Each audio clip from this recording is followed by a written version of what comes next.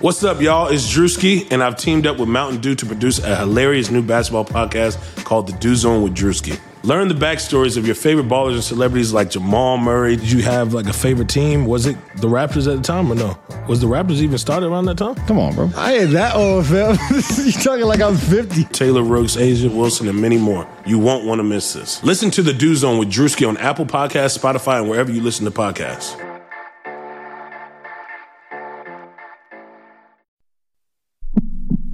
Sacramento. 3-on-1. Bagley the step. Bagley with the dunk. And you can put it in the book and send it to the left. There it is. Buddy Hield alone at the top of the Kings record book. Oh, I like to see Fox Force 5 in the open court. Fox into the lane. Oh, if you don't like that, you don't like Kings basketball. Oh. Welcome back to another episode of the Kings Pulse podcast. My name is Brendan Nunez. Got Rich Ivanowski here as well. How you doing, Rich? I'm gravy, baby. It's 4th of July coming up, and we're about to hit it. Yeah, man, I'm excited to celebrate this beautiful country of ours. Oh, yeah, I saw my fireworks early tonight, and I'm excited for this episode. We're going to kind of go through the teams and what has happened to them in regards to free agency and any draft picks that were major in that regard as well. And there's going to be a bit more to change, like Kawhi is still up in the air, but it's going to be fun to go through and recap this crazy offseason. Just at the top, wanted to mention that the California Classic wrapped up today here in Sacramento. We're going to push off the coverage of that a couple of days just so we can get Blake Ellington on. He's the reporter on the ground in the locker room for the Sacktown Royalty guys. And he's going to bring some great insight to that. He showed me around this week over there at Golden One Center, and just pretty excited to have him on because he's a guy that actually knows these players on a personal basis. And I know I gained a lot of knowledge from him just as far as who these guys are, who these players are as people, which is something that is easy to forget at times when we're doing a lot of the analysis. But today we just wanted to talk a little bit about the way things shook out on a league-wide basis. Is that right, Brendan? Yeah, pretty much. I think that we were going to lightning round through the East a little bit just so that we have that covered, and then dive into the West a little bit more and sort of treat it as a check on the rest of the league to see. Obviously, we know that the Kings improved. They had a great free agency so far, filled a lot of holes, but a lot of things changed. So how are they going to rank up compared to the rest of the 29 other teams in the league? Right, because that's the question now.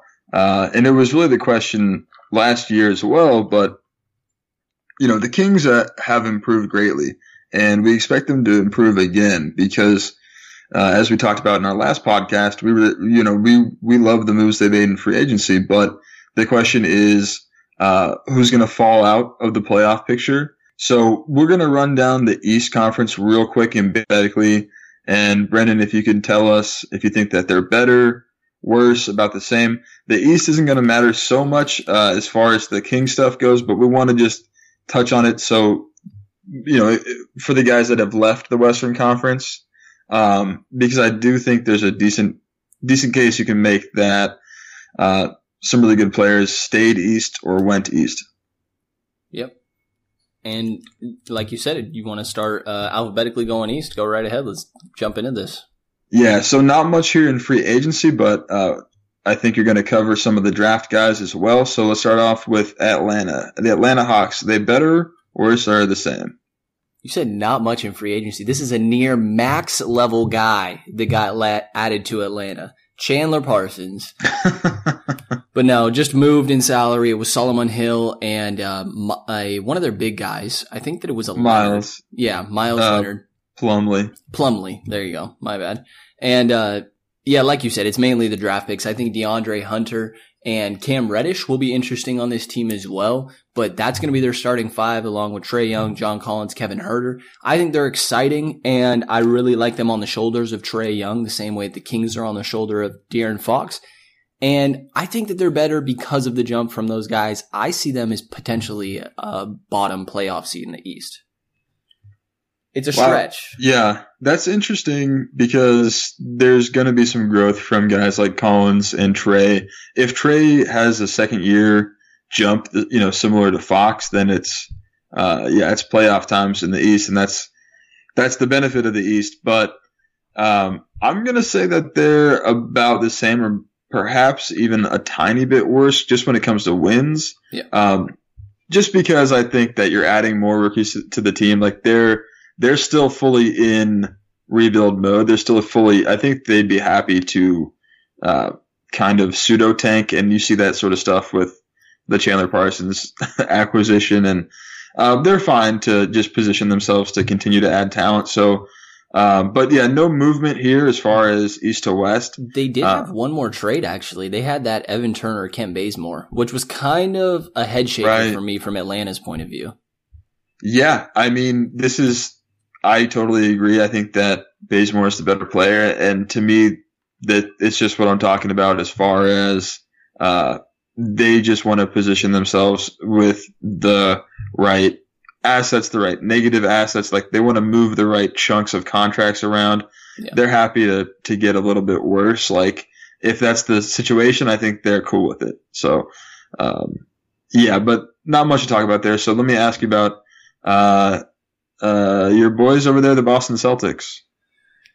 Record-wise, I think they stay about the same, maybe a little bit worse here because they did underperform last year with the roster. I think that Kemba and Kyrie is going to be about a lateral move in regards to production, even though I do think that Kyrie is a better player. But losing Horford is a big hit. I worry about the Celtics defense, but I think regular season-wise, if they might decrease a bit, but it's not going to be that different. I agree with you here because the last version of the Celtics was more talented, but they underperformed. And I think that this could be a team that if they perform how they're supposed to, that'll probably look pretty much the same in terms of the standings. So, I don't have much to add there. So we can move on to the Brooklyn Nets. Brooklyn's interesting to me because, I mean, we saw how Kyrie was leading a team last year. Maybe it's different, but him replacing D'Lo, I think obviously is an upgrade. But how much? I think you're going to lose some production from guys like LeVert because the ball will be in Kyrie's hands a little more. I think Brooklyn gets a little bit better here, but it's not going to be that notable. They finished 42 wins last year. I'd put them in like a 45, maybe 48 range. Yeah, I don't disagree either. I think that people are getting a little bit ahead of themselves with Brooklyn being so good right away. I think that Russell meant a lot to that team. He's not an amazing player, not an elite player, maybe not even a max level guy, even though he got paid that. But Kyrie, I just, I don't know what to say about Kyrie. Yeah, you do know, yeah. No, that's totally fair. I have a question for you. Do you think that there's a chance they'll start DeAndre Jordan over Jared Allen? Yeah, I mean, that feels like a chance. That terrifies me. Why? Yeah, exactly. And Durant, obviously not going to contribute this year. And if he does, it won't affect the regular season standing. So, but I will say here, as far as this East-West thing goes, it's a good thing that Durant went East. Yeah, and I'm happy. I want that to even out a little bit.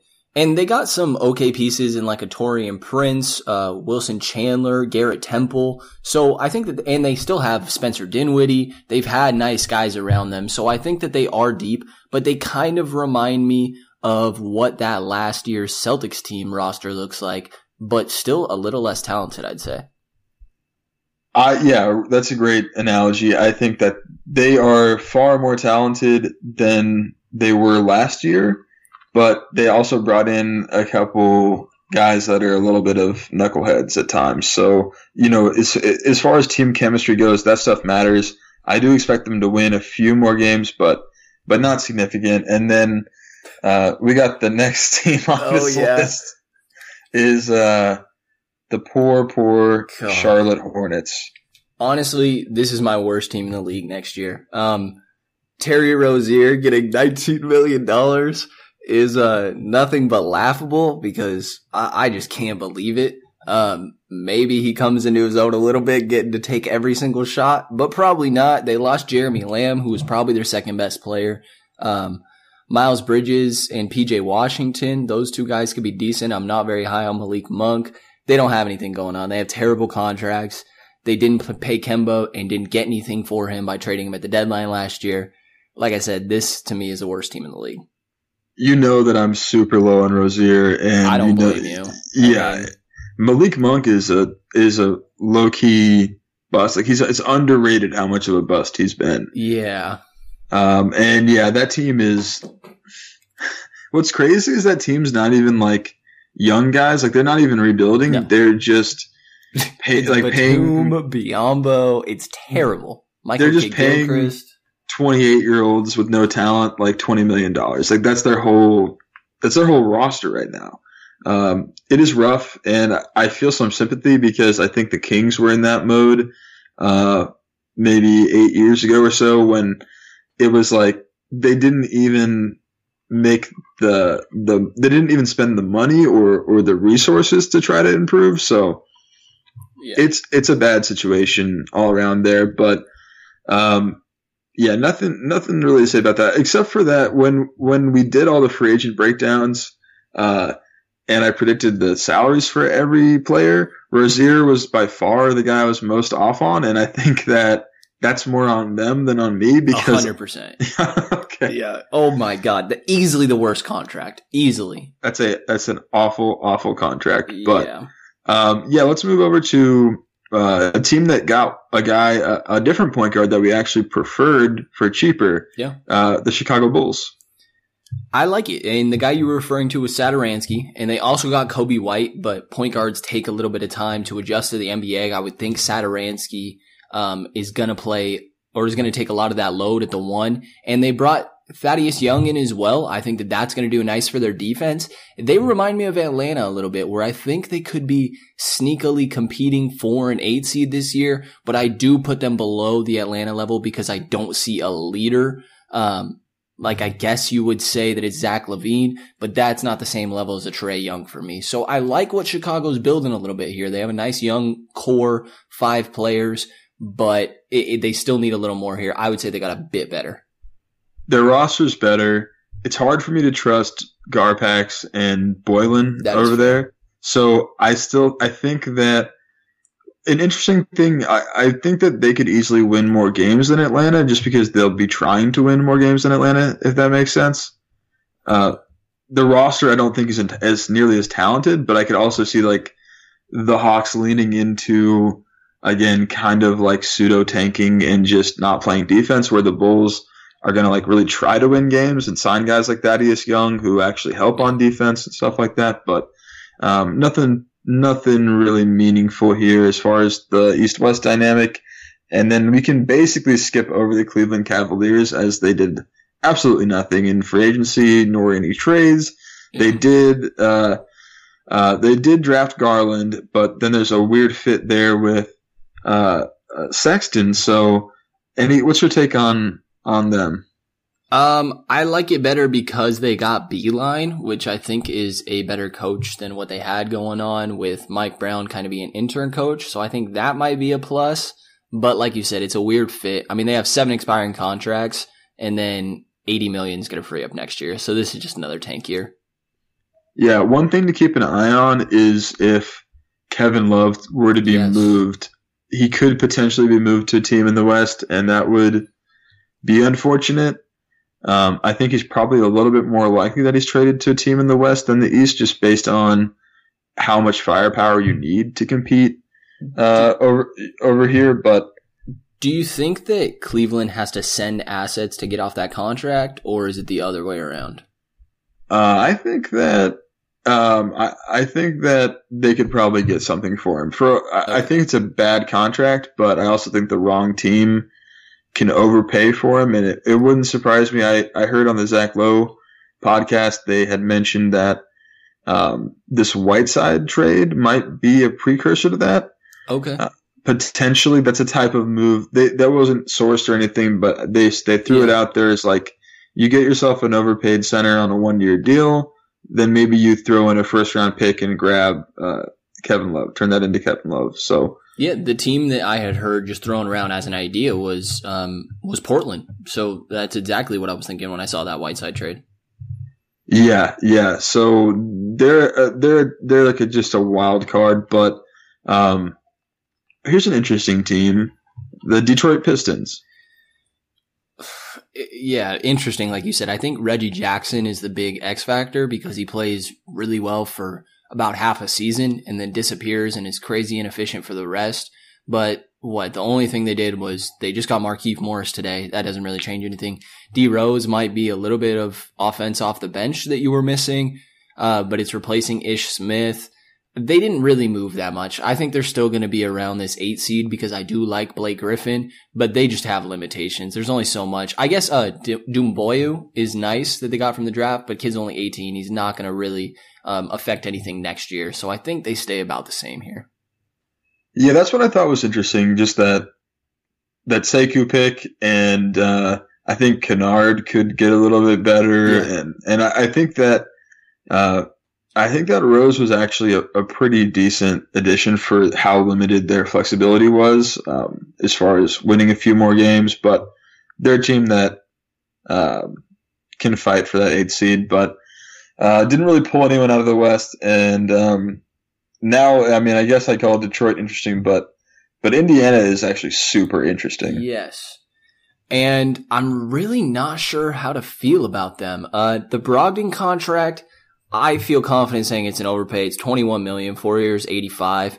But they got their point guard. And even then, I'm not the most confident in Brogdon as a point guard. But if Oladipo is going to have the ball in his hands when he comes back, until he comes back, they got Jeremy Lamb, who I think is a nice option. He can be that spark plug off the bench when Depot is back.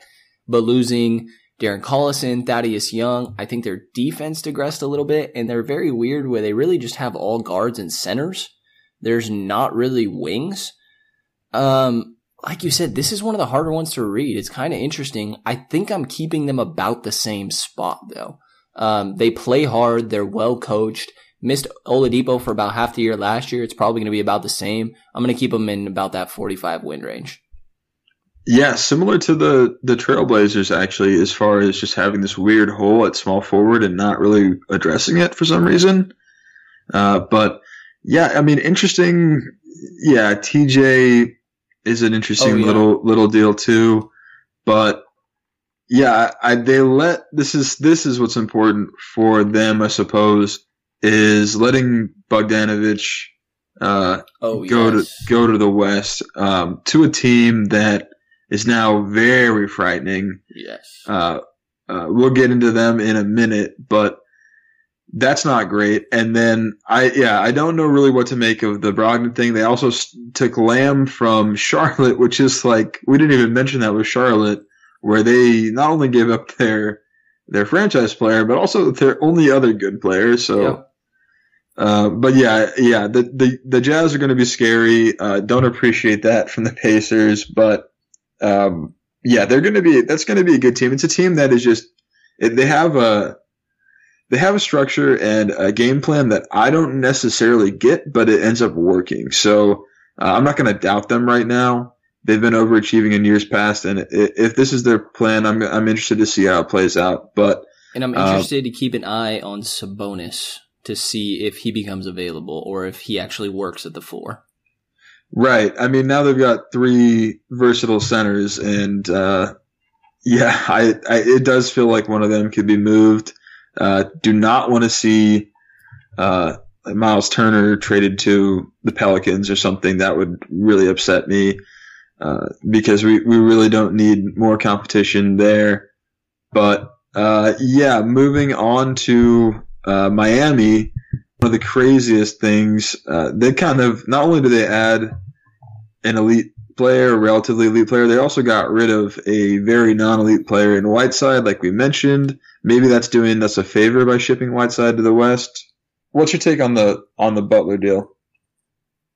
I I think that they just had to. Like, when they found out Jimmy wanted to go, that, I mean, you take that top-tier guy. You haven't really been competing because you're a roster of mid-tier guys, but they got rid of one of my favorite players that they had in Josh Richardson. And yeah, Whiteside's not a big deal. I think getting Jimmy boosts you. I think we'll see them in the playoffs, but it's still going to be one of these 7 or 8 seeds to me. So I think that record-wise, they got a little better, and the difference is going to be that they'll win the close games this time, more likely than not, because of having a closer in Jimmy. But to me, the team overall didn't improve all that much. Right. It does feel like just having a star player gets them in the conversation for the 7th or 8th seed in the East. Boy, that would be nice to experience. But that's not the situation here. But I kind of get it from that perspective, where you get the right guy and you're a playoff team in the East, where in the West you need the right 2 or 3 guys. So, I get it. But did you think that the Milwaukee Bucks got better or worse? This one's interesting. I mean, I feel like saying worse is kind of easy, but I don't think that it's that much worse. I mean, 60 wins is a big feat, but you're still going to have the MVP in Giannis. You're going to have Middleton, who's the clear second and debatably the closer at times. I honestly think that losing Brogdon sucks, but I mean, he was hitting a lot of open jumpers. He had nice ball handling. Like, I think Wesley Matthews is a decent addition in his place. It's not the same level of production, but a lot of it's running through Giannis and Middleton. So I don't think you got that much worse. You still brought Brook Lopez back. Maybe they lose a couple less games, but I personally still have them as top 2 in the East.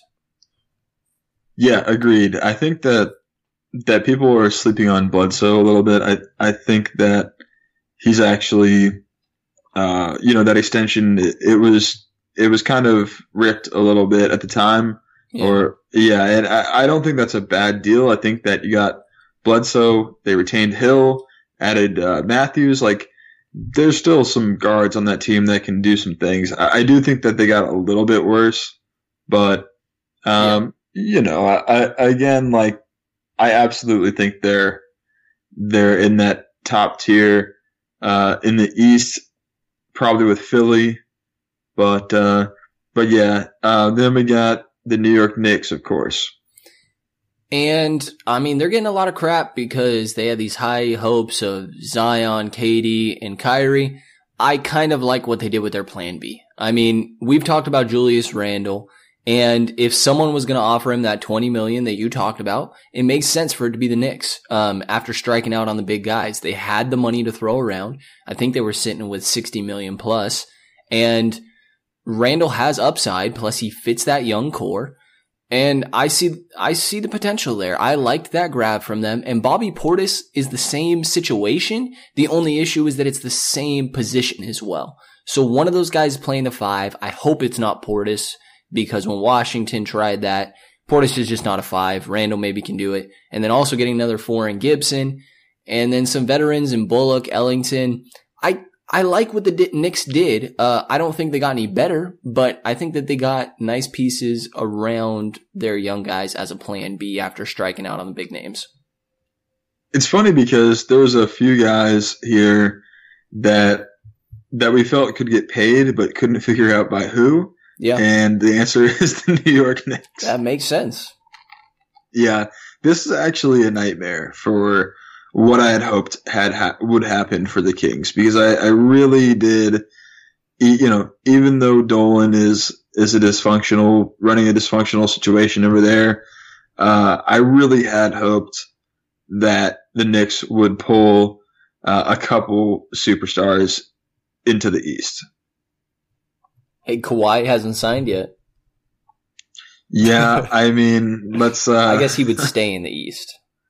Yeah, well, I mean, even that. I wanted them to just use both those max slots to lock up guys in the Eastern Conference, keep them away from those precious playoff spots in the West, but didn't happen. I think that I'm a little bit glad to see Randall over there, because I do like him as a player. Like I said, I thought he has got real upside as a 20-10 guy, really. The defense is questionable. I don't know that we'll see that improve in the New York, their system, but yeah, I was really hoping that they would pull Kyrie and Durant. I mean, I guess it's actually okay that they ended up just next door, but it could have gone a little bit better. Maybe they'll be the team next summer. I guess actually 2 summers from now is when they have positioned themselves to get back out on the market, but hopefully they'll do it then. Maybe by that time we got some of the Kings hitting their stride but Orlando retained Vucevic, so that's interesting. Retained Ross, kind of say the same, but what about their smaller moves? Do you like any of those? I really like Aminu as a player, but how many power forwards do they need on this team? Like, you're already playing 2 of them as small forwards. Your clear hole was the point guard. So I guess you're just hoping that Markelle Fultz remembers how to lift his hands above his shoulders. To me, like I said, I like Aminu, but they should have given that money to Satoransky, for example. I think Satoransky only ended up with a $5 million annually contract. They gave Aminu 9.6. To me, you could have spent that money better. I like them bringing back Vucevic and Ross just because I think they hadn't made the playoffs in a while, similar to the Kings. I believe they were second in that drought, and that got them back there. I mean, we talked about how Vucevic is very high usage. I don't think he's going to get that opportunity anywhere but Orlando. And the contracts weren't terrible for either of those guys, but I would have liked to see them get a point guard instead of riding with Michael Carter-Williams, DJ Augustine, and Markelle Fultz.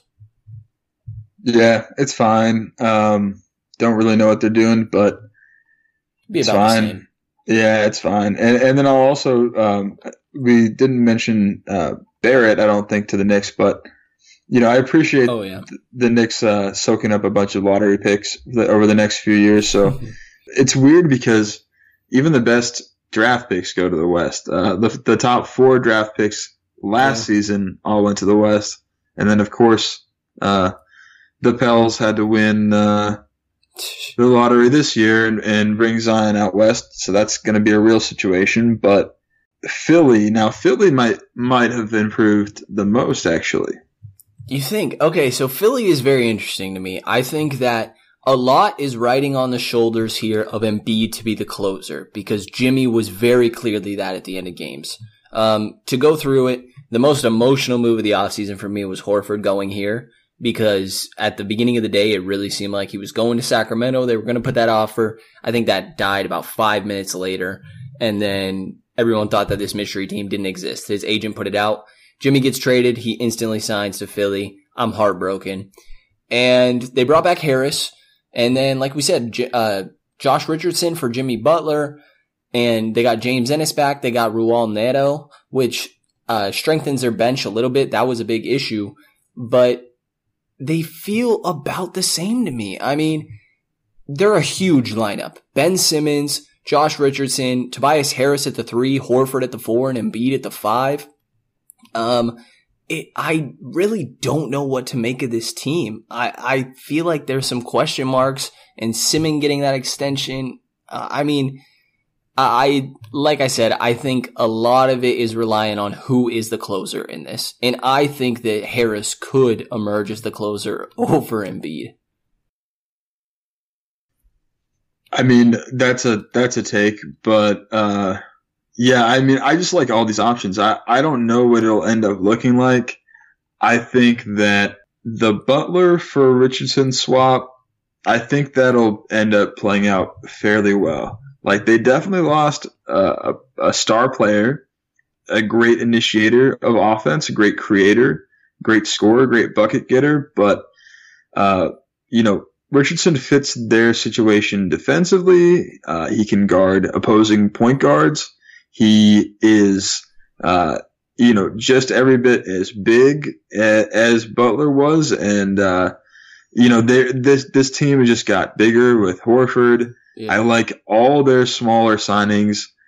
Scott, O'Quinn, Ennis, Neto. Great. I'm into all of that. Here's here's what I have to say about them. I think Thibault could be interesting in their defense. I mean, they're going all defense, and it's going to be really hard to score on these guys. Here's why I'll say I think they're the biggest upgrade here. Just looking over the list of Eastern teams, who else would be I think that they got a little bit better at least. That's fair. Who else really got better? I mean, maybe the Heat. That's the only other team I can really say. I mean, you can say the Nets, but we agreed that it's going to be marginal probably until Durant is actually playing for the team. So I don't know. I mean, not a lot. I was hoping that this would be a little bit rosier, but the East didn't really get any better. That's a fair point. I think out of the East that they probably did get better. I just don't think that this necessarily puts them over the top. I think you're very right about the defense. I mean, I've raved about Horford's defense before, but the offense is weird is that one of Horford or Embiid is going to have to be setting your screens. I mean, Tobias Harris is kind of a pick and roll guy a lot at times, and Ben Simmons definitely is. So the spacing's still going to get a little bit questionable. I mean, Horford and Embiid both can shoot, but you want them involved in the offense in some other way rather than just standing around. So that's where my question marks come in a little bit. But I agree with you. I mean, out of the East, they're probably the ones that improved. Other teams might have went down a bit. And then some have their question marks also. Like we said, Indiana, Brooklyn, injury questions there. Miami a little bit as well. And yeah, I think that they've got a real shot at winning the East if they get a little bit better because, as we mentioned, I think the Bucks got a little bit worse. And I think that, the Raptors have a real chance of not retaining Kawhi.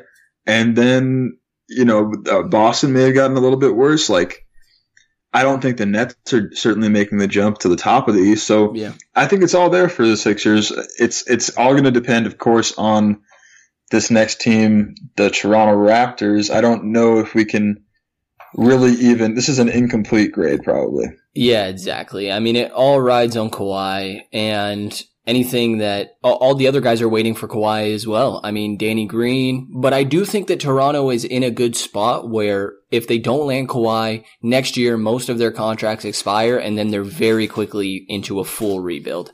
So either way that there's a clear path if they do or don't land Kawhi, but like you said, it's incomplete until we know. Right. And then the last team, another really sorry situation here, the Washington Wizards.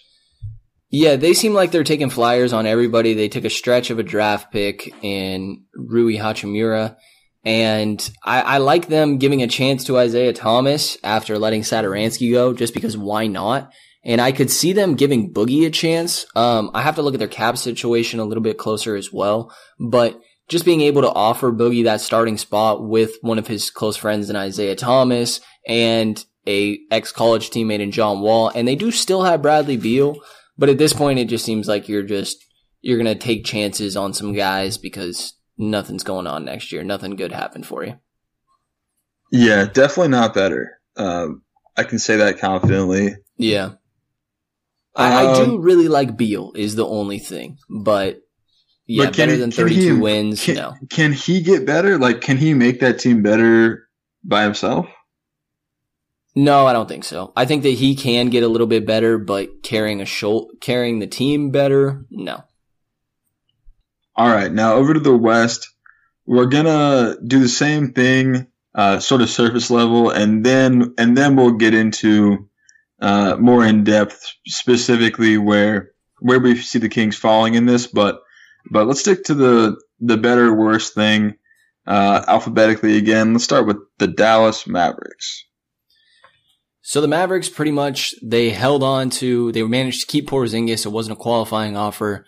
And then held on to a lot of their guys. Maxi Kleber, Dwight Powell, JJ Barea, who's going to be out for a while, Finney Smith, and Seth Curry they have on their team as well. So I see them improving just because Porzingis will have some productivity, and we expect Luka to go up. Into playoff level, I don't think so, though.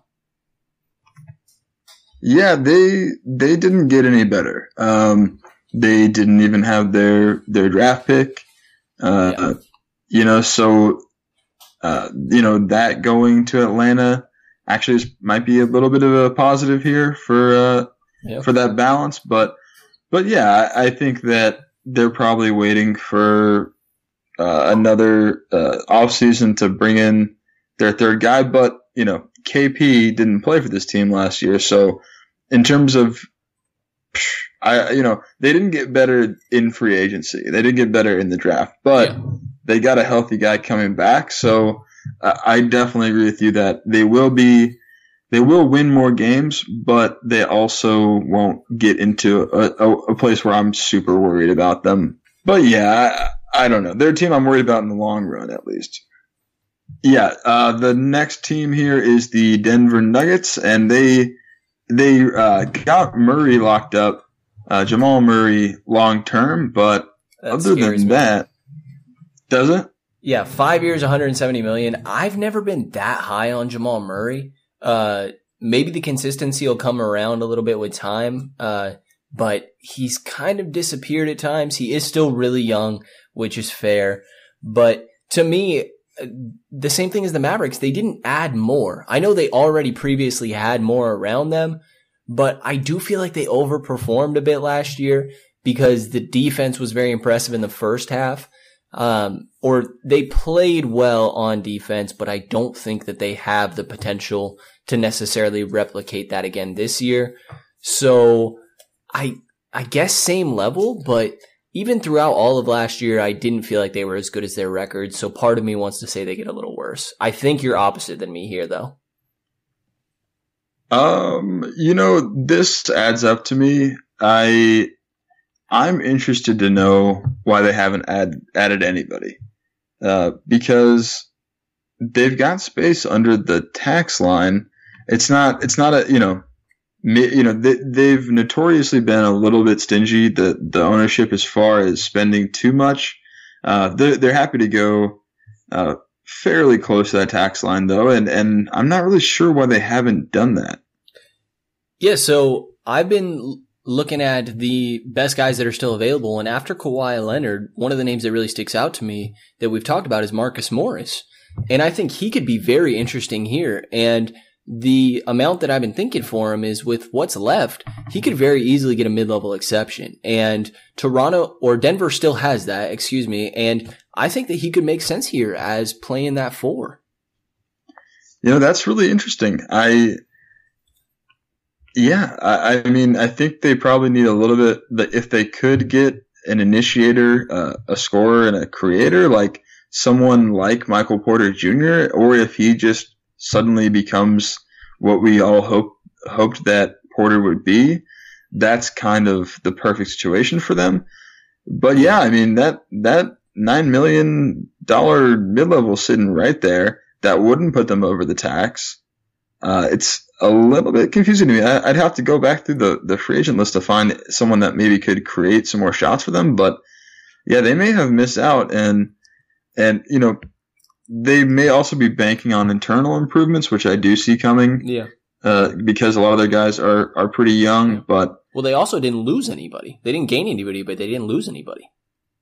That's a sneaky, interesting story, because something more should be going on there. Like just to straight up run it back and not add anybody when they seem like they could have been a piece away. Yeah.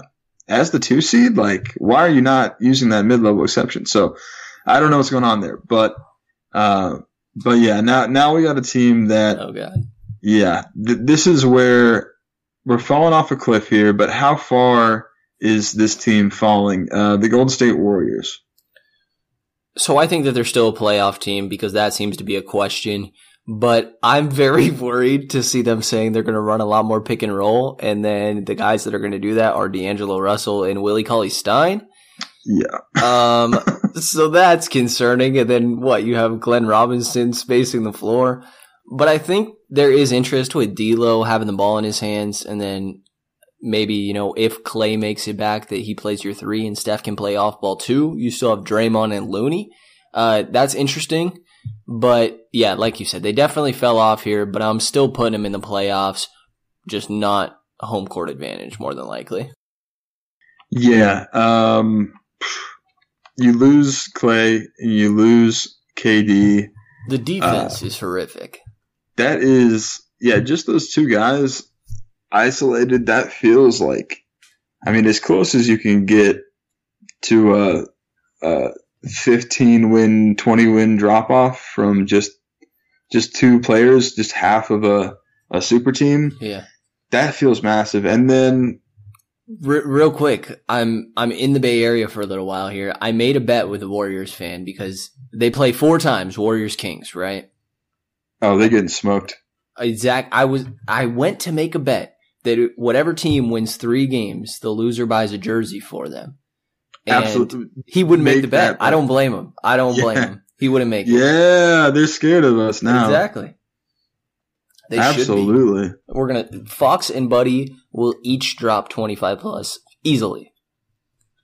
So help me real quick. Remind me who moved east. Other than KD, was there any big movement to the east? Well, in regards to the Warriors, Iguodala, but he's going to get bought out. Kyrie was already there. I don't see. Looking through everything here, I have a couple guys. No. I mean, Al-Farouq Aminu moved east just to go through guys that did, I guess. Yeah, I mean, I'd say Randall. Anyone better than Julius Randle? No. So you got KD, who will not play. Yeah. You've got Julius Randle, who, is nice, but not amazing. So my question here, you might see what I'm setting up. Is D'Angelo Russell better than any player going to the East? Is he the best? Him coming west, is he better than any player that went east? It's better than Julius Randle is the question. I think, yeah. That is a really unfortunate realization that I'm coming to. Yeah. But at the same time, I mean, how good is D'Lo in regards to the situation he's in? And, do you think that by the deadline he's on a different team? I don't know that it's by the deadline. I think that the Warriors really, this wasn't about fit, and everyone can trash this fit, and everyone has been trashing this fit. Yeah, just losing KD for nothing. Well, it's that, but to me, it's more that they needed a young guy to carry this team as far as the minutes, like the load that it takes to run an offense to actually move up and down the floor for 82 games. Curry and Draymond, they're getting old, they're on the wrong side of 30. Like they probably shouldn't be, they can't run an offense, and Draymond's not really helping with that. Like Draymond can't run a defense by himself for 82 games and Curry can't run an offense by himself for 82 games. Yeah. So bringing Russell in there, I think just gives you legs, gives you a young guy to basically be like, hey, man, we're going to need you to play 38 minutes a night for 82 games. So go ahead and get out there and hustle and do that. I think it's actually a nice move. The fit, whatever. I'm not worried about the fit. I'm not. Yeah. They're no longer real contenders. Probably, I'd say. We'll get to that in a second. But it is the biggest plot twist. It was wild. I don't know. This is sign and trade season. Yeah. I don't know what happened. There's been 3 sign and trades ever, and they were nothing. They were for nobody. A couple double sign and trades. Yeah. Everybody was signed and trade. Butler was signed and trade. KD, what? Yeah. Kemba, Terry. Yeah, in my wildest dreams, I couldn't have imagined. And then, dudes like Jake Layman got signed and traded. Why is someone signing and trading Jake Layman? Just let him go. Let him go. He's seriously not that great. I guess real quick, what do you think of Cauley-Stein? I mean, we've talked of maybe some team trying to transform him and make him realize that he's not a unicorn like Porzingis. And I personally cannot wait for Draymond Green to just chew Willie Cauley-Stein's ear off. So one thing that I'll say here, one thing that I'm learning a little bit by being around these guys in the locker room, and I'm getting above my own. I'm getting ahead of myself here, only being at a couple of summer league games, but just the vibe that I get whenever I'm talking to other guys around there about these players is like, they're people, and like as much as we can hate the basketball fit, I can't really sit here anymore and be like, man, I hope Willie Cauley-Stein like has a really shitty day. Like, yeah. And I don't know that I ever got there, but what I'll have to do with guys like Cauley-Stein is say that I hope it all works out. I don't think that it will, but I hope that it all works out, Okay. Yeah, and I would assume that he's starting behind Looney. I mean, he's going to be the backup 5. I would be shocked if he was not. I mean, I can go a little bit further out there than just saying I'm not sure this will work. I'll say I'm just trying to be, because it's one of those things like I can't say, especially if I'm gonna look this dude in the eyes. There's like a human. We all know what you mean. Of it. We all know what you mean. I appreciate you. But what it comes down to, dude, is like if you want to hear my real thoughts, go a couple podcasts back. There you go. And I will say that I think Golden State's possibly the worst fit for him because he won't do the things that he's asked. Like the things that the Warriors need from him are the exact things that he's been unwilling to do. If they can draw blood from that stone, my favorite thing is all the Warriors fans getting excited. They're like, oh my God, I can't believe we got him for a minimum contract. All the people that were praising the management after signing Willie Cauley-Stein on a minimum, I'm like, even on a minimum, this might be a bad idea.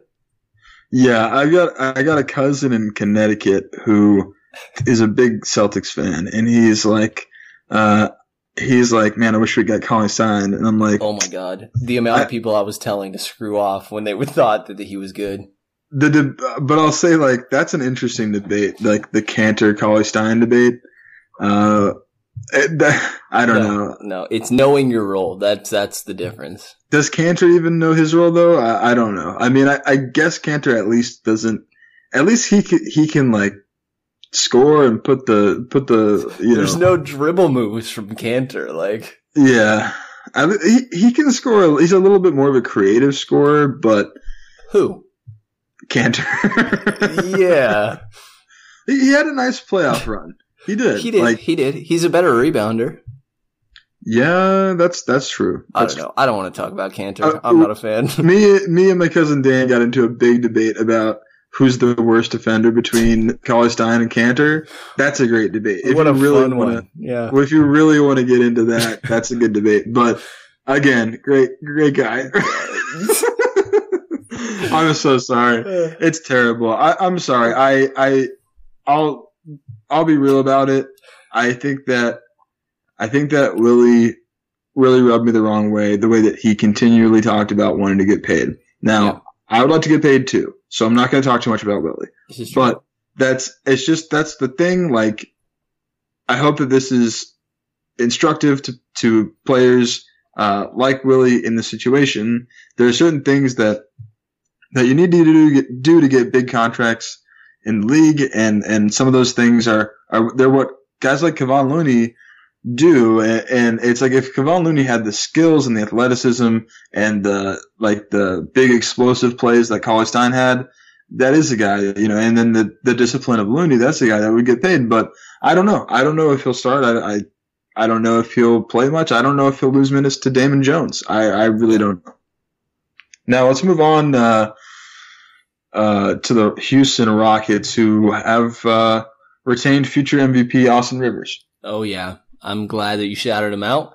No, I mean, the Rockets stayed about the same here. And honestly, I think they even underperformed in the playoffs in the regular season a little bit last year. And I think their win total could rise just a little bit because of that. But it's the same team they're running back. Actually, it might get counteracted also because of these trade rumors that were floating around of Clint Capella being very close to being moved, with them wanting Jimmy Butler. So Houston's going to stay about the same here for me. Yeah, that's fair. I think they could get worse, honestly, with Chris Paul's age just becoming a real issue. Yeah. But aside from that, the LA Clippers, we got to put a big asterisk on both of the Los Angeles teams, but assuming that Kawhi doesn't go for now, because we can say if they get Kawhi, biggest improvement, period. Yeah. Don't need to even discuss it. So let's assume they don't get Kawhi and address it like that.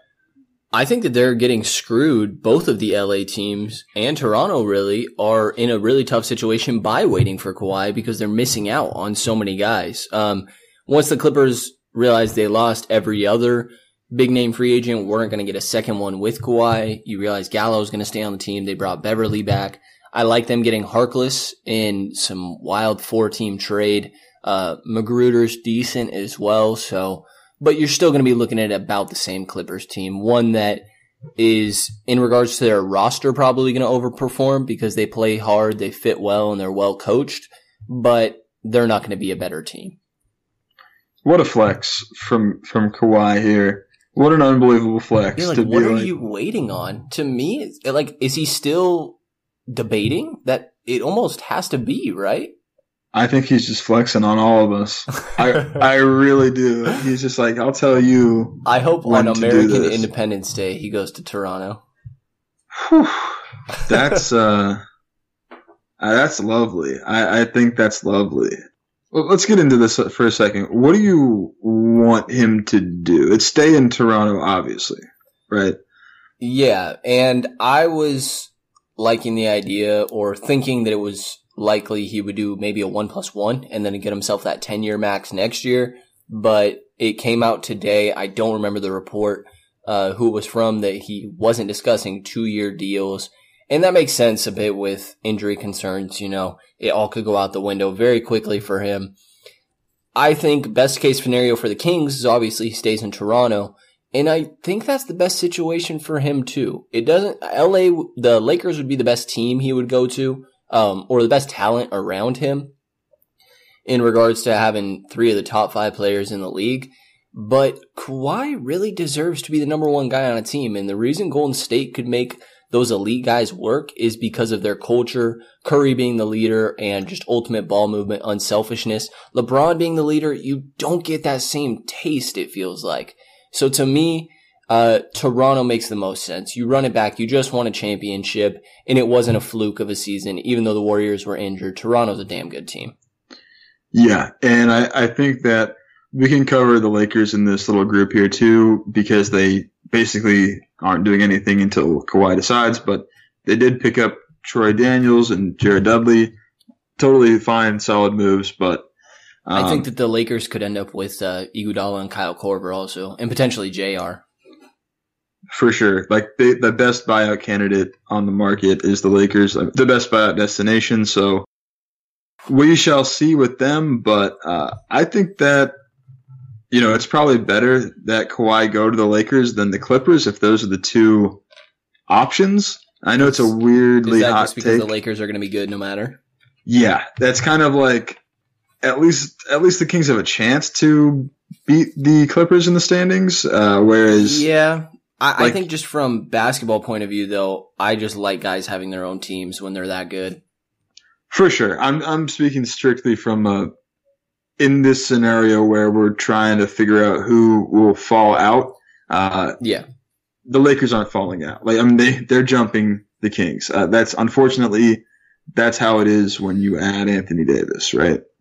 Yeah, I guess when you're just the Los Angeles Lakers, even though your management is atrocious. Right. So let's move on from LA real quick, and we'll get back into these teams when we rank them all. We're just doing the West and the rankings, but real quick, Memphis Grizzlies, did they get better with Ja? No, because they lost Conley. I think that long term, clearly yes, but just for next season, I think that their win total goes down a little bit because you're not going to have a go-to guy. I mean, they had Gasol on that team for a while last year as well. I do really, really like Ja Morant and Josh Jackson, and they have Brandon Clark as well, which was a very good pick that late in the draft. So I think Memphis is in a better situation long term, but next year I do think they will be worse record-wise.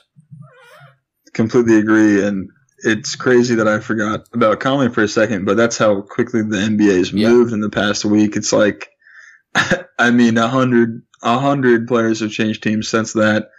But I agree with everything you said.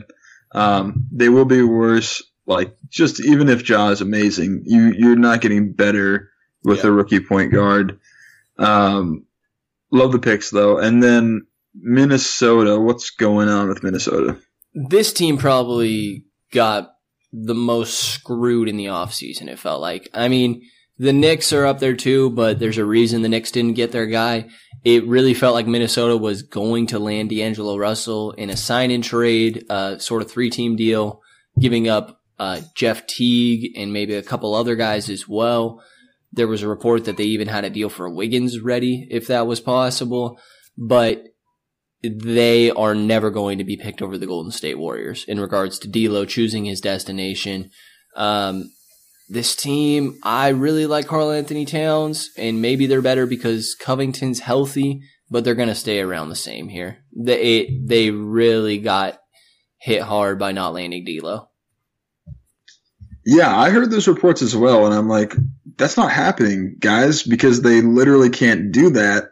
Like, you can't move enough space off. And then we saw like a million sign-in trades that involved moving space off, and I'm like, oh, apparently they could have done that. Yeah, I read into it a lot, and there was either Teague and Okogie, or there was Bates Diop, a smaller guy, and then it revolved around, man, I'm totally dropping the ball on the name. But yeah, there were, like you said, there was a lot of sign-in trades. It definitely was a possibility. Yeah, that's so wild that if those moves are on the table, if Minnesota, a team with like an absolute nightmare of a cap sheet, can just be like, hey, we're adding a max guy.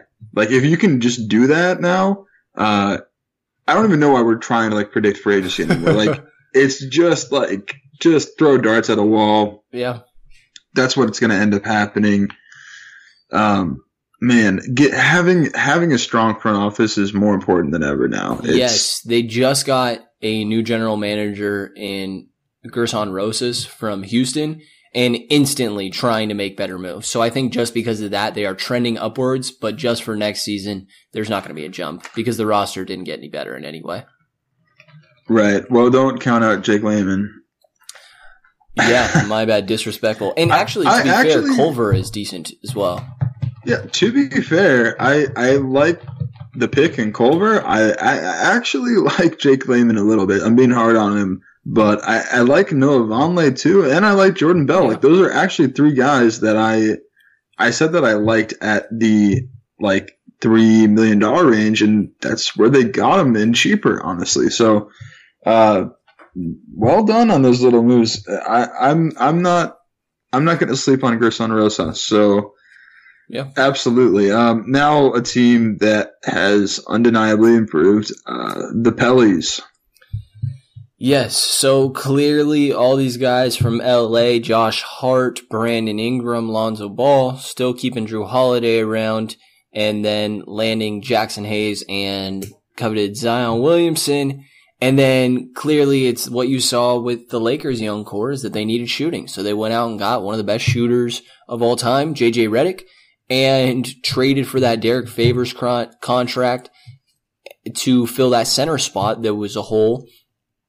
I like what the Pelicans are doing. I think that they do improve record-wise slightly next year, but I still think it's going to take time for these young guys to really make an impact. So they're headed the right direction, but next year is not their year to make the playoffs for me. Right. Maybe I was hasty by saying they've improved because, I guess having Anthony Davis off your roster having Anthony Davis leave your roster is tough, but as well as they could have recovered from that, they've done it, So all the things you said, I'm right there with you. Don't think it'll be a huge jump in wins. Like, I don't think this team is necessarily winning 40 games next year. But yeah, like, if the Pelicans don't start bothering the Kings and nipping at their heels this year, it's going to be very soon thereafter. But what do you think about the Thunder? This is another team that's a little bit older, and not able to make much moves with their cap space. What do you think about them? So I have not really liked the Thunder roster. I thought that they desperately needed to add some shooting, but didn't exactly have money to be able to do that. Post All-Star break, they only won 12 games, and I just don't see it really getting better for them. I don't think that they got necessarily significantly worse either, but I think other teams taking slight jumps might put them over OKC a little bit here. So they're going to be a team to watch, but it feels, I mean, they're practically running it back. Yeah, I think they're kind of a sneaky pick to get worse. We're going to have to update all these rankings later on because maybe they still want to move Adams. I don't know. They're going to be paying a ton of money for a team that has really struggled in the playoffs and a team that doesn't have probably much upside. I don't see how they improve. By the end of the season, George and Russ will be over 30. I don't know how it happens. I don't think that they've got enough. They're not a prospect rich team, so it's not like some guy's going to pop and become, some amazing third option. So I don't know. I don't see it. Another team that is a solid candidate to get worse, in my opinion, even though it might be hard to get a little bit worse, is Phoenix. What's up with the Suns right now? Yeah, I don't know if they get worse. I think that they could get a little bit better here just because some of their guys will progress. And Ricky Rubio is a very clear overpay. It's probably my second least favorite after the Terry Rozier contract. Given Ricky Rubio $17 million, I think that you had plenty of better options. I think that getting Patrick Beverley, even Satoransky, I don't know. I do think that Rubio's decent because they didn't have a playmaker. But if you want Devin Booker to have the ball in his hands, Ricky Rubio's not one to play off ball. I think DeAndre Ayton get the ball in the post a little bit more because Rubio can get it to him might be nice. But like you said, I mean, can you really get that much worse than 19 wins? I guess you can. I mean, Charlotte Bobcats, but to me, it's about the same here. Rubio doesn't change anything. You see the Bobcats? Let's bring that back for this team. That's just we should just refer to them as the Bobcats now. That is grim. I saw a tweet earlier that I think they said that only 4 players that were on the roster are actually back, or maybe 4 or 5 players are actually locked in. Yeah, they still haven't gotten back Oubre. But at this point, the market is pretty dry that I would assume they'd get him for maybe I could see like a $12 million-ish. I've even heard possibilities of him taking the qualifying offer because he hates the market. Interesting. Yeah, that is really interesting. He might be one of the best free agents available. I mean, what if Denver reached out to him with the MLE? I mean, that's actually not a bad idea. We talked about kind of a slash forward guy. Yeah. Who can get some points, but Dallas is a team that has potentially the most cap space still available. After, I guess both the LA teams in Toronto, or both the LA teams are up there as well. But did I say that? Dallas has a lot of money available to them as well. Interesting. I wonder if they want to commit long term to a guy like Oubre. Sorry, I'm losing my voice a little bit here. It's late. It's been a long day. But they just don't have a lot of guys they have torn down this team really.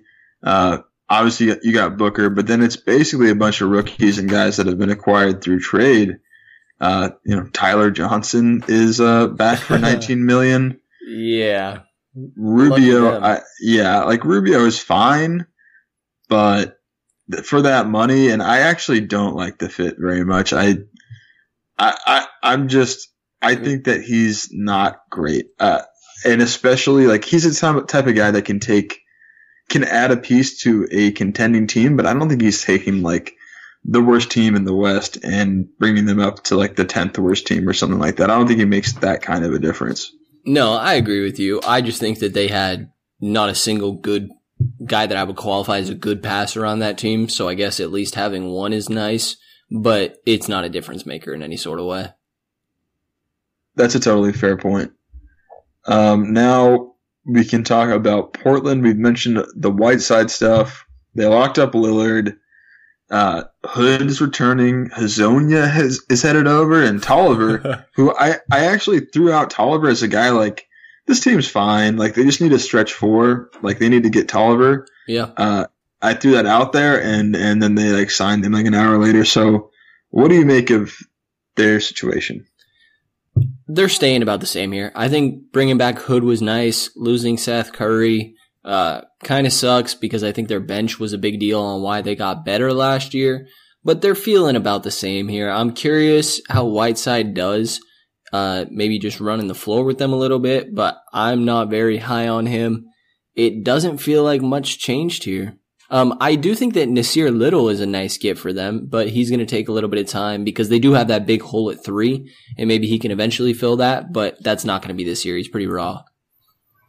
Yeah, I mean, for him to fall to 25 seems pretty surprising. I saw him consistently mocked at the end of the lottery. Yeah. So, you know, and especially if he can eventually play the 3, that's the position of need that we were talking about earlier for them. But as far as gotten better or worse, I'm pretty much calling that even.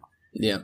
And then, of course, we have the Kings, who we talked about, in full length in our last episode on Monday.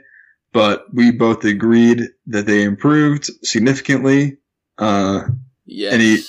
You just want to confirm that? Yeah, I just want to say that anybody, like so many mainstream people are saying, not mentioning the Kings as having a great offseason, and I think that it's either you didn't understand what the Kings needed or you don't understand the value of quality role players, because not everybody's a star, but the impact that you can have on a team if you fill a role like what Dedmon does perfectly can be major. Yeah. And I don't blame guys on a national level because it's very hard to keep a close eye on 30 different teams. And I mean, I get it, but the whole wow, they let Cauley Stein walk to a minimum contract just to add Dedmon.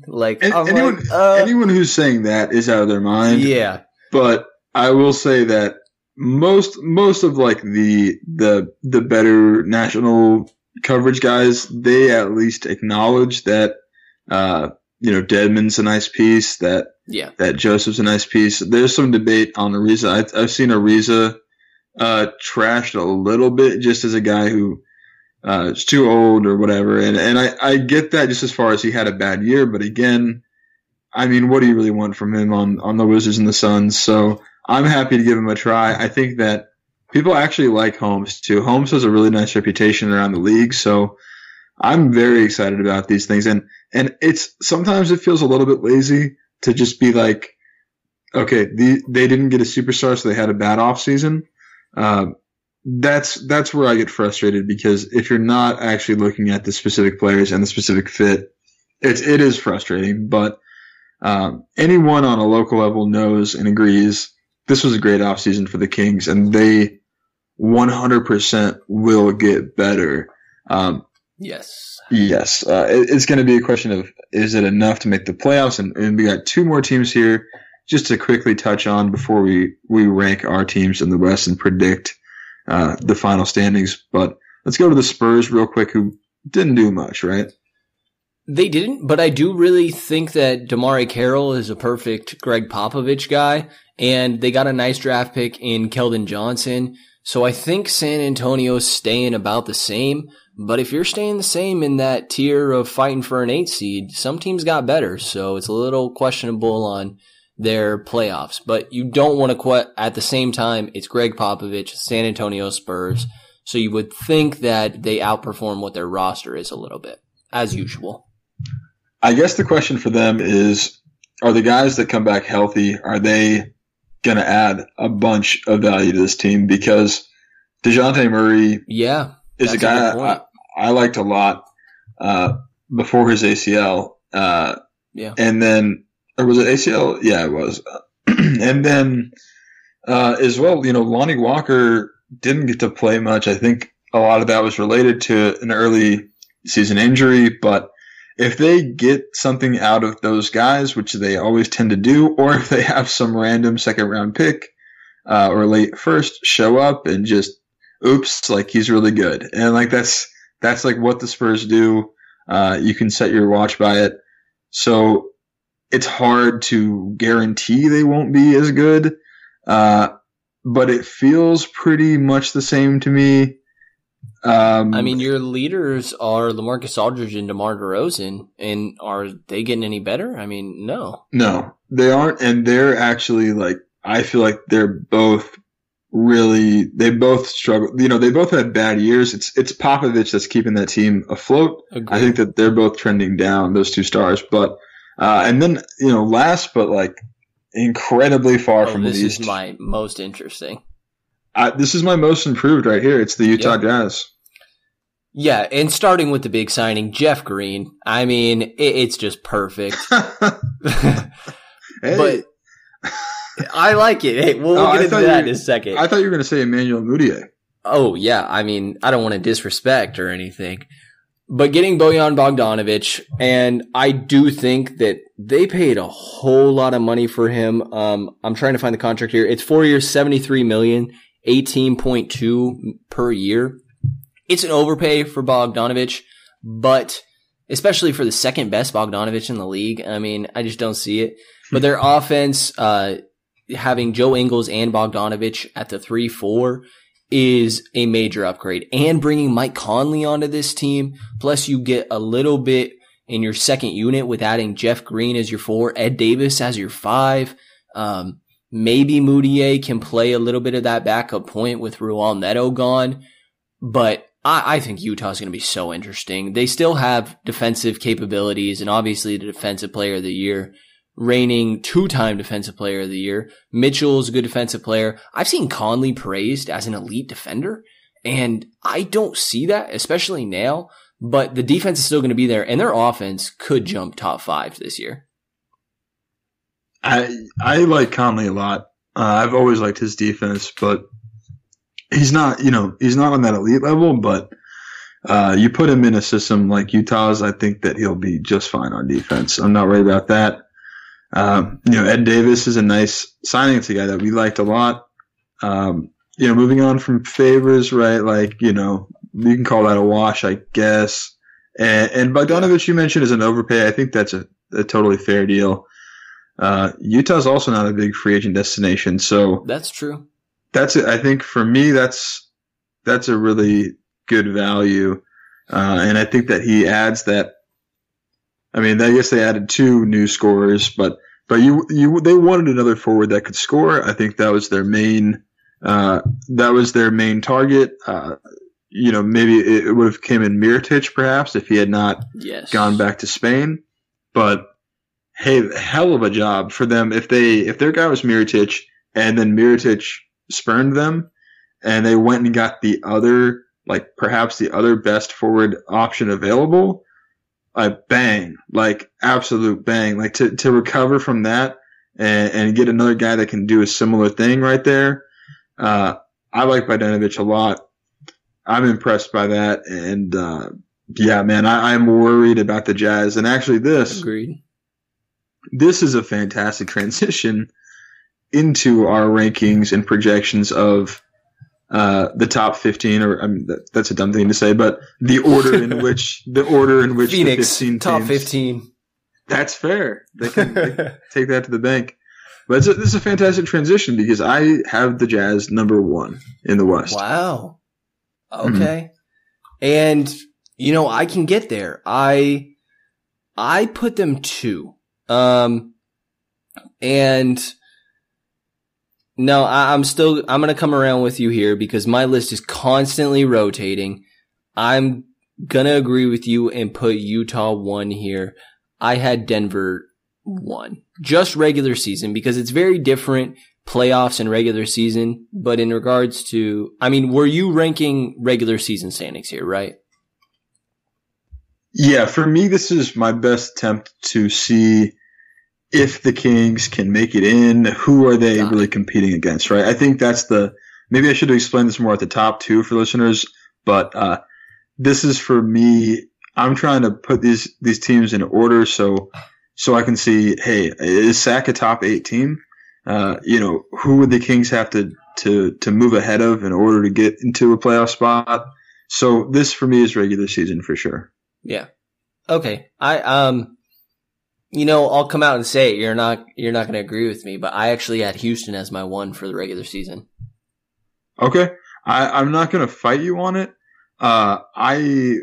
I do not have them here, and it's because I worry about how old and how badly injured Chris Paul perhaps might be. How every year he's got missing 20 games, perhaps more. Like anything can go wrong. He got hurt again in the in the postseason, and then on top of that, all the chemistry stuff. They are. I'll give you a little teaser here. They're not in my top 3. So, which is justifiable. I mean, there's a lot in the air with this next year.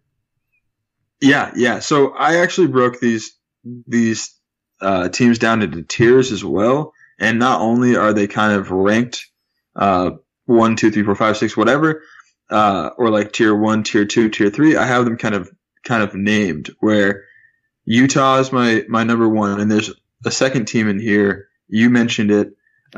It's Denver for me, number 2, and this tier for me is like they've got everything. They've got vets.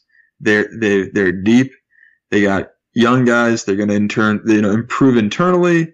Utah and Denver are my 1 and 2.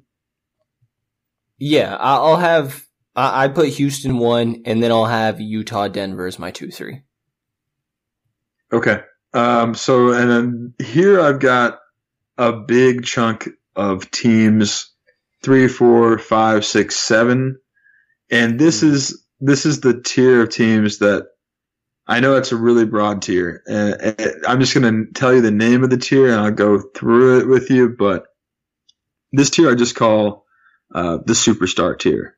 So every one of these teams has a superstar or 2.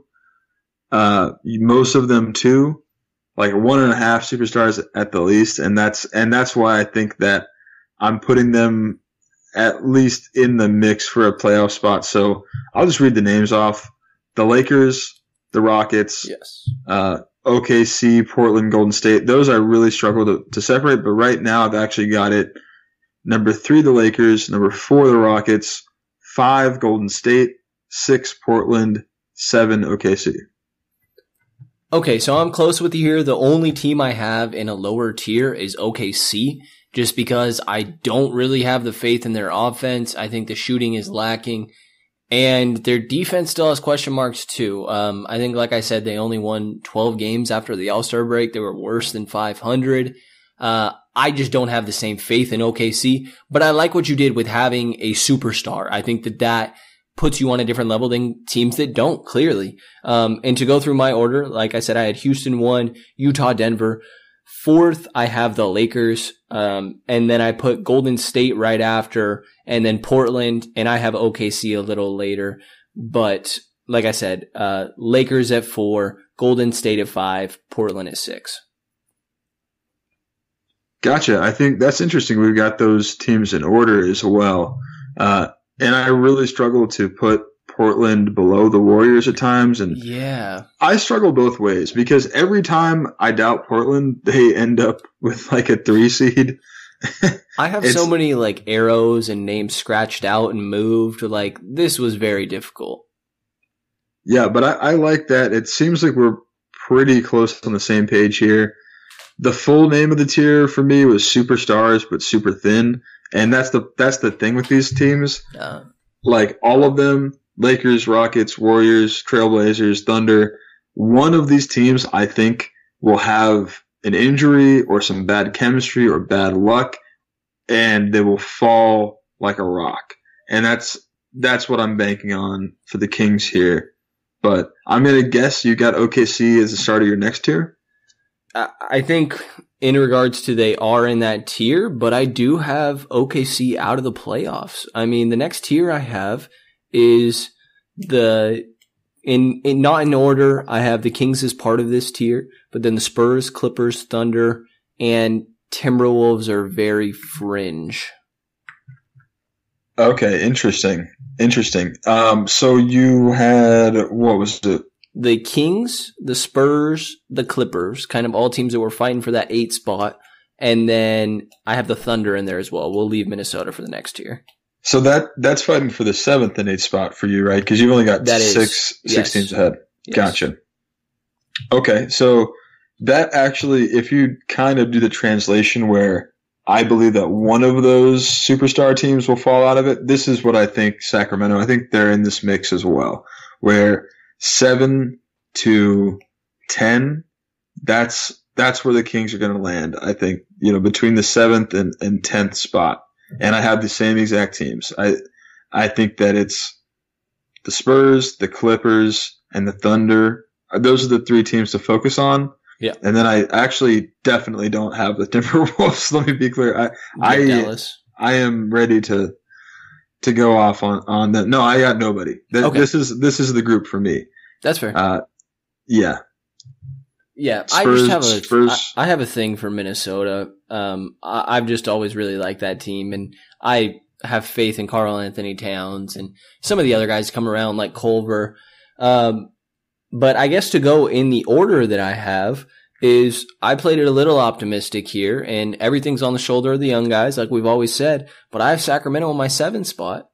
And then I have – this was very hard to choose between San Antonio and LA, but I wanted to put the Clippers. I'm going with the Clippers at 8, even though it's very hard to put Popovich out of the playoffs. But I'm going Sacramento 7, the Clippers at 8, San Antonio at 9. And my biggest surprise for me, I put OKC at 10.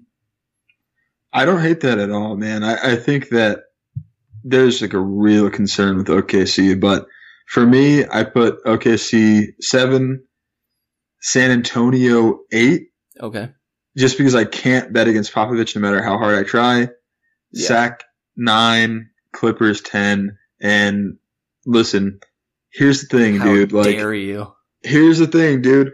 I slept on them last year. I thought they'd be the 14th team in the West, and they ended up 9th. So, I think they're the 9th team this year. I hope they end up 4th. Like, great. Like, do it. Prove me wrong. I would love that. As of right now, I can't put them above Popovich.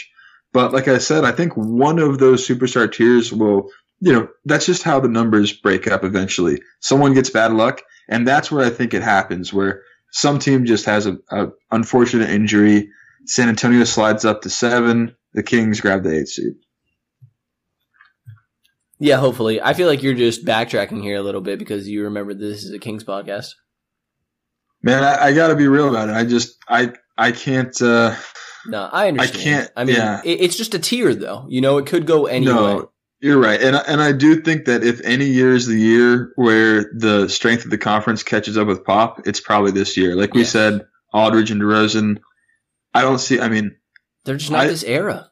I see a very real scenario where Fox and Bagley are better than those guys. So I really do feel that. So yeah, I think that's coming very fast.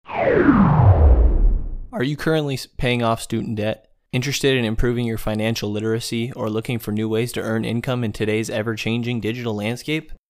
Well, on the Talk Money with Mesh Lakhani podcast, Mesh will follow paper trails, chat with experts, and break down complex ideas to bring clarity to the mystical financial phenomena. Each episode will be filled with compelling stories covering a broad range of subjects, from buying Bitcoin, dealing with student debt, and everything in between. Listen to Talk Money with Mesh Lakhani on Spotify or wherever you listen to your favorite podcasts and learn how to spend, invest, and earn for today's economy. So, and then another group of risers here, but I put this category as just need a little more time. I got 3 teams here. I think we got Pelicans, Dallas, and Memphis. Oh, wow. No. Switch Memphis and Minnesota, and I'm the same as you here. Yeah, no, Minnesota's trash, bro. I'm being real about this. Like, I have no problem seeing Minnesota finish above Memphis, but again, I tried to group these into like the type of team that they are. So Memphis, Dallas, and New Orleans, those teams are on the come. You know what I'm saying? Like, those teams are getting better.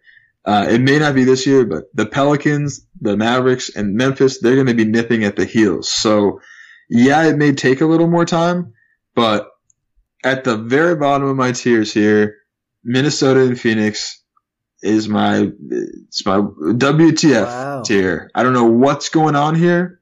Rosas may pull some stuff out of a hat, but I have no faith in this roster as currently constructed. It's Karl Anthony Towns and a bunch of nobodies. Yeah, and I understand. A lot of what I was thinking is if Covington is healthy, they were a very different team when Covington was on the floor. I think that's a nice piece. I like Okogie coming into his own a little bit. I still think Teague is productive if you bring back Tyus Jones, and I really like Jarrett Culver. But I understand what you're saying. I could justify them putting them at the bottom of that tier that you had, but or not in that 14-15 tier though. For me, my order, I had Minnesota 11. Actually, I'm sorry. I told you I have a bunch of arrows here. I switched that. I put Dallas at 11, Minnesota 12, and then New Orleans 13, because to me, those guys still need time to develop, and it's a completely young team in New Orleans, aside from Thaddeus Young and JJ Redick. I'm sorry, Derek Favors and JJ Redick. I just don't see it from Minnesota. I'm not going to bank on Culver being great out the gate. I'm not going to bank on Okogie making a huge jump. I mean, I think he's more of a defensive specialist. Covington's a nice piece, but I just, where is the other guy for Towns? We talk about needing two players in the West. I don't know hopefully it is Culver for their sake, but I think that it's not this year.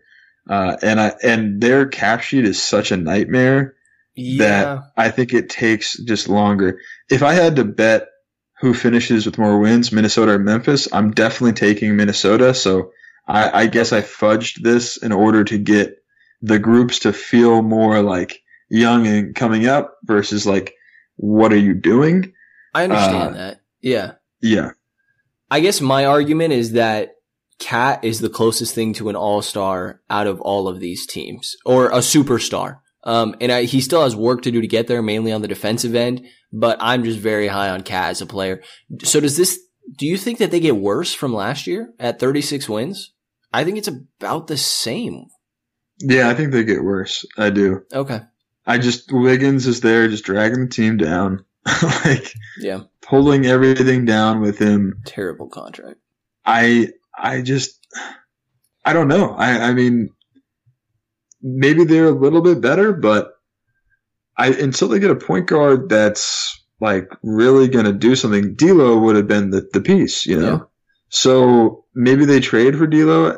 Maybe that's been speculated on that Golden State is willing to move on, but I think that probably happens next year, or maybe it happens at the deadline, but it feels too late to get them back in the mix at that point for a playoff spot. So I don't know, but at least we all agree the Phoenix Suns are dead last. I have Memphis dead last.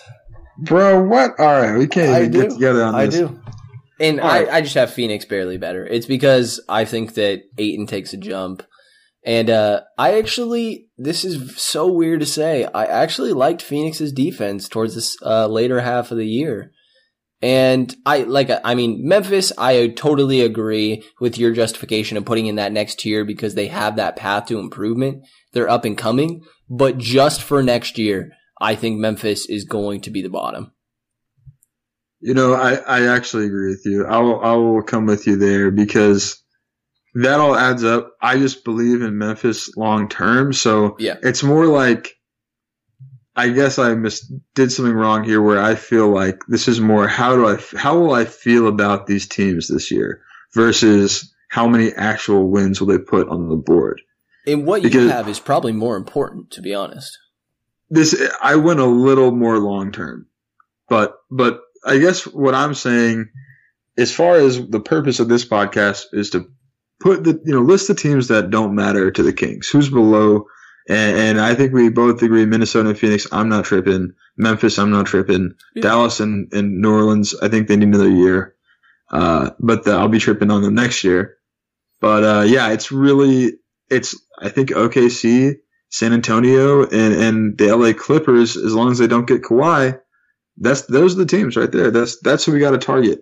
Agreed. And then honestly, even that tier that you had above them of having a superstar, there's a chance that some of those fall out. Like I had OKC doing it, but you mentioned if there's injuries or chemistry issues, OKC was my pick for that. But you could see Golden State really struggling with D'Lo and Willie Cauley-Stein as your new two-man game. Or maybe one of the Portland two big guys gets injured, they fall down. Houston, like you talked about with Chris Paul, there's a chance that one of these teams miraculously falls out of the playoffs and there's another spot as well. But I do agree that, I mean, generally we're going to be fighting with practically the same teams as we were this year. Yeah, absolutely. And I do think that you're right on the money where, like, especially the Warriors, if Curry misses a big chunk of the season, you can go ahead and knock them into maybe below the Sac Kings. And that feels like, it feels like that could easily happen. So, yeah, let's see, man. And yeah, I'm pretty excited to see how everything shakes out. It still feels crazy to do all this without Kawhi, knowing where he's going, but let's just pray he stays east.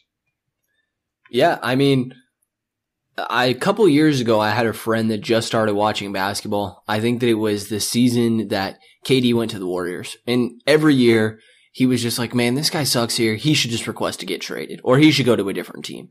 And I'm like, dude, that just doesn't happen. And sure enough, every year since he started watching, there is wildness every single year. This offseason changed the entire landscape of so many different teams. Throughout the season, there will be even more changes. Like, the NBA has changed into this crazy, like, drama, and it's just the most entertaining thing. I'm having so much fun with this. And I'll say to that point, the Kings are doing something special here by building a group of guys that really feels like they want to be here, because this is the David strategy to the Goliath stuff that we see with Brooklyn and LA and unfortunately not the Knicks for them. But that's what you can do with the big market, is you can just, hey, you know what? We're going to go make ourselves super available to whatever superstar will come here, and we'll just cater to them. The Kings have had to approach this in a very different way, and they've done a fantastic job getting the right pieces and creating a culture where, I guarantee you, Fox and Buddy and Bagley and Giles and Bogey, these guys like each other. They want to be teammates with each other, and they want to stay in the city. They like the city. The city, I know, loves them. So, there's a chance that they could create something special where, maybe these guys don't want to go jumping around and like being all crazy and doing sign-in trades and stuff, and that's the real hope of this team and this city for the future. Agreed. I mean, you mentioned it, like, it seems like these guys all love each other. I mean, love is a strong word. Seems like these guys all enjoy each other, and seeing that happen. Love is not a strong word in Sacramento. It's love true. It's true. That's the truth. I do love these guys. That is fair. But seeing all of them at Summer League, it was them starting five. Even Dedmon was there today, and you see Bogey there, you see Giles there. I mean, everybody going to every single Summer League game that was at the California Classic, them joking around, jumping up after great plays from the Summer League guys. I mean, having a core that wants to play together is just, I'm already so amped and excited for next year. I got giddy just watching the Summer League games where maybe only 3 of these guys are even going to be on the roster next year, but like you mentioned, I mean, it is such a great feeling right now. I'm so excited. Yeah, man. Let's do it. I believe in this team. Yep. Well, that is going to do it for this episode of the Kings Bulls podcast. Thank you to everybody for listening. We will have a Summer League recap coming in a few days with a guest as well, so stay tuned for that. And thank you to everybody for listening.